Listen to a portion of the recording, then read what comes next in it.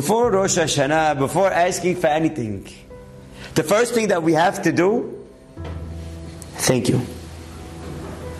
The first thing that we have to do before anything, before going to Rosh Hashanah and asking, requesting, and of course to Mamlich Borei Olam for sure. But already from now, a person should be thanking Hashem. Because last year, Rosh Hashanah, a person didn't know what's going to be. He didn't know if he's going to make it. He didn't know what's going to be by the end of the year.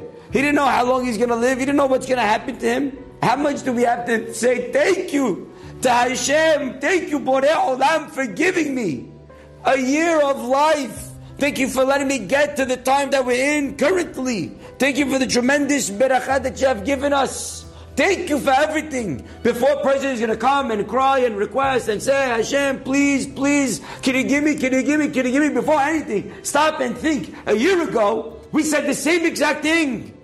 We said, Hashem, please, please.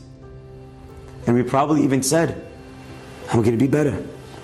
And we probably even made a Kabbalah. We probably even accepted something upon ourselves and said, Hashem, please give me a beautiful year. I'm going to be a better person. I'm going to be a better Jew. God came through. Did we? God gave us. Did we stand to our word? Were we true to our word?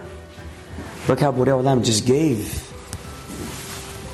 How much you have to say thank you, Hashem. Thank you for the barakah. And when a person knows how to think, now you have a zichut to ask.